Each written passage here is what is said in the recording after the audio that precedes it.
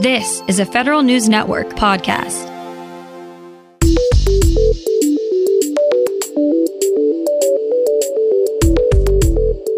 Coming up on today's Federal Newscast, President Biden's vaccine mandate on federal contractors hits its first legal roadblock. A senator wants to know what agencies are doing to keep employees' cell phones safe. And Veterans Affairs is assuring service members that its recent printing problems will not affect their benefit status. These stories and more in today's Federal Newscast.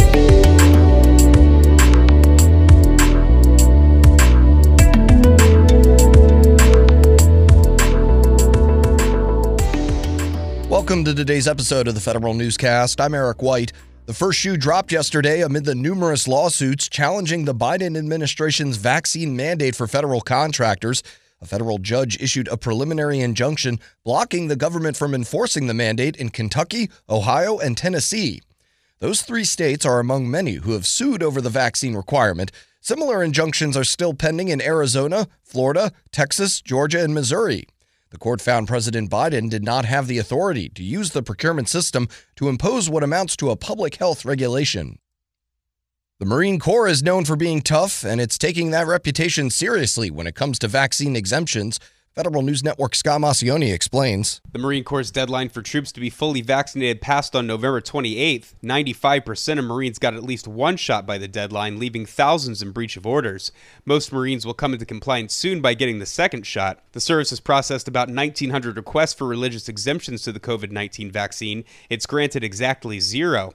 There's still about 500 requests waiting to be scrutinized. So far, 14 medical exemptions have been granted. There are about 750 temporary medical administrative exemptions as well. Scott Maucione, Federal News Network. A large group of lawmakers are trying to get one of the biggest changes to military justice over the finish line. 66 senators and representatives are advocating to keep language in the 2022 Defense Authorization Bill that would take serious, non-military crimes out of the chain of command. The lawmakers are worried the provision might get watered down or even stripped from the bill. The House has already passed its version of the legislation. The Senate may pass its copy by the end of the week. A coalition of over a dozen federal employee unions and organizations is urging Senate leadership to confirm the president's nominees for the Merit Systems Protection Board. The group wants Senate Majority Leader Chuck Schumer and Minority Leader Mitch McConnell to schedule votes as soon as possible. The MSPB is approaching 5 years without a quorum. The president's 3 nominees to restore an MSPB quorum are pending in the Senate. The Federal Postal Coalition includes the National Federation of Federal Employees, the National Treasury Employees Union, and the Senior Executives Association. President Joe Biden is putting a new leader in charge of overseeing federal land and building development in the National Capital Region. Biden is appointing Beth White, president of the nonprofit Houston Parks Board, to serve as chairwoman of the National Capital Planning Commission. White has served on the commission since 2012 and is currently holding the title of vice chairwoman. The commission reviews plans for federal building projects and serves as the federal government's advocate for other major redevelopment projects in the D.C. metro area. The Pentagon's top acquisition job has been vacant since the start of the Biden administration. That may be about to change. The White House says the president plans to nominate Dr. Bill LaPlante as Undersecretary of Defense for Acquisition and Sustainment. LaPlante served as the Air Force's top acquisition official during the Obama administration. Since then, he's been working as a senior official at Draper Laboratory and before that at the MITRE Corporation.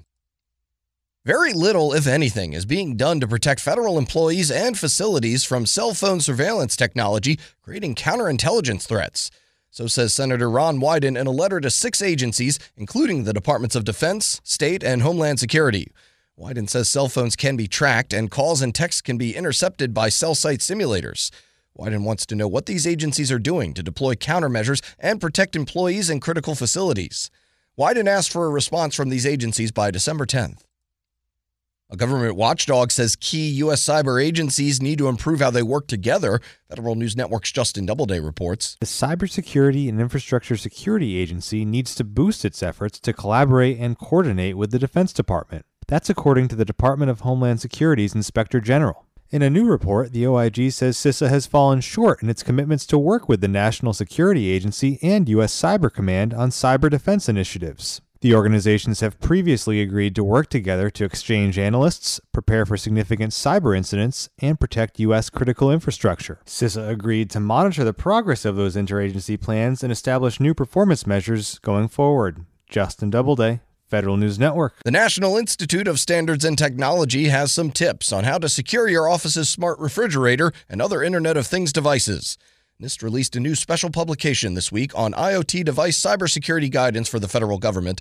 The document is supposed to help organizations confidently introduce interconnected devices into their larger IT ecosystems. But many IoT products can collect sensitive data on people and their environment. Other risks include the potential for the devices to interfere with network reliability. The top Republican on the Senate Homeland Security and Governmental Affairs Committee is looking to tighten the rules for providing cloud services to the federal government. Federal News Network's Jory Heckman has more. The Federal Secure Cloud Improvement and Jobs Act would codify the FedRAMP Cloud Security Authorization Program into law. But Ranking Member Rob Portman says he's looking to tweak the bill and change how third-party assessment organizations vet products from cloud service providers. Surprisingly, cloud service providers are the ones who choose which 3PAO assessor will conduct a security assessment of their cloud system and pays for it. So to me, that creates a potential conflict of interest. The bill passed the House as part of its version of this year's National Defense Authorization Act. Jory Heckman, Federal News Network. It's taking longer for beneficiaries to get important information and mail from the Department of Veterans Affairs. VA says the delays stem from supply chain problems and staffing shortages with the vendor that the Government Publishing Office uses to print and mail letters on behalf of the department. VA will give veterans more time to respond to delayed mail. Those with letters dated between July 13th, 2021 and the last day of the year will have an extra 90 days to respond. VA will not reduce and or deny benefits to veterans who do not respond to time-sensitive notifications. President Biden signed 2 veterans bills yesterday. One requires a Government Accountability Office study on race and ethnicity and benefits at the Departments of Veterans Affairs. The second bill is designed to help VA more proactively hire healthcare professionals. The legislation lets VA identify separating service members in healthcare for potential employment at the department. Both bills had bipartisan support. The Department of Homeland Security has some ideas how to modernize the civil service. More from Federal News Network's Nicola Grisco. The DHS officials who developed the new cyber talent management system say other agencies could borrow the lessons they learned from their own civil service modernization efforts. The new cyber talent system will recruit, hire, pay, and promote new employees in a completely different way from the rest of the federal government. DHS says they'd like to see other agencies borrow pieces from the new system for their own missions. Applications for the new DHS cybersecurity service are open now. Nicola Grisco, Federal News Network. And key pieces of the Cybersecurity Maturity Model Certification Program are back in wait-and-see mode. Federal News Network's Jason Miller explains why. The training materials and courses for the Department of Defense's CMMC program are on pause, at least for a few more weeks, until documentation reflecting version 2.0 is ready. The CMMC accreditation body says they expect DoD to release updated materials in the coming weeks that will inform training courses for practitioners and assessors under the revamped CMMC model. The CMMC-AB still expects the demand to outweigh the supply of third-party assessors and trainers of C3PAOs. DoD rolled out version 2 of CMMC in early November. Jason Miller, Federal News Network. You can find more information about these stories at federalnewsnetwork.com. Search Federal Newscast and subscribe to the Federal Newscast on Podcast One or Apple Podcasts. I'm Eric White.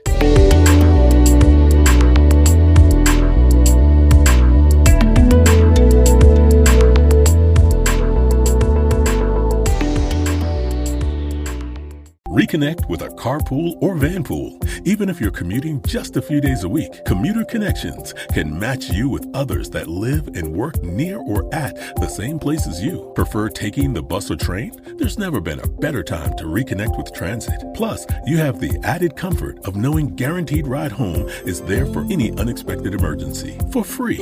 For more options, visit commuterconnections.org or call 1-800-745-RIDE. Some restrictions apply.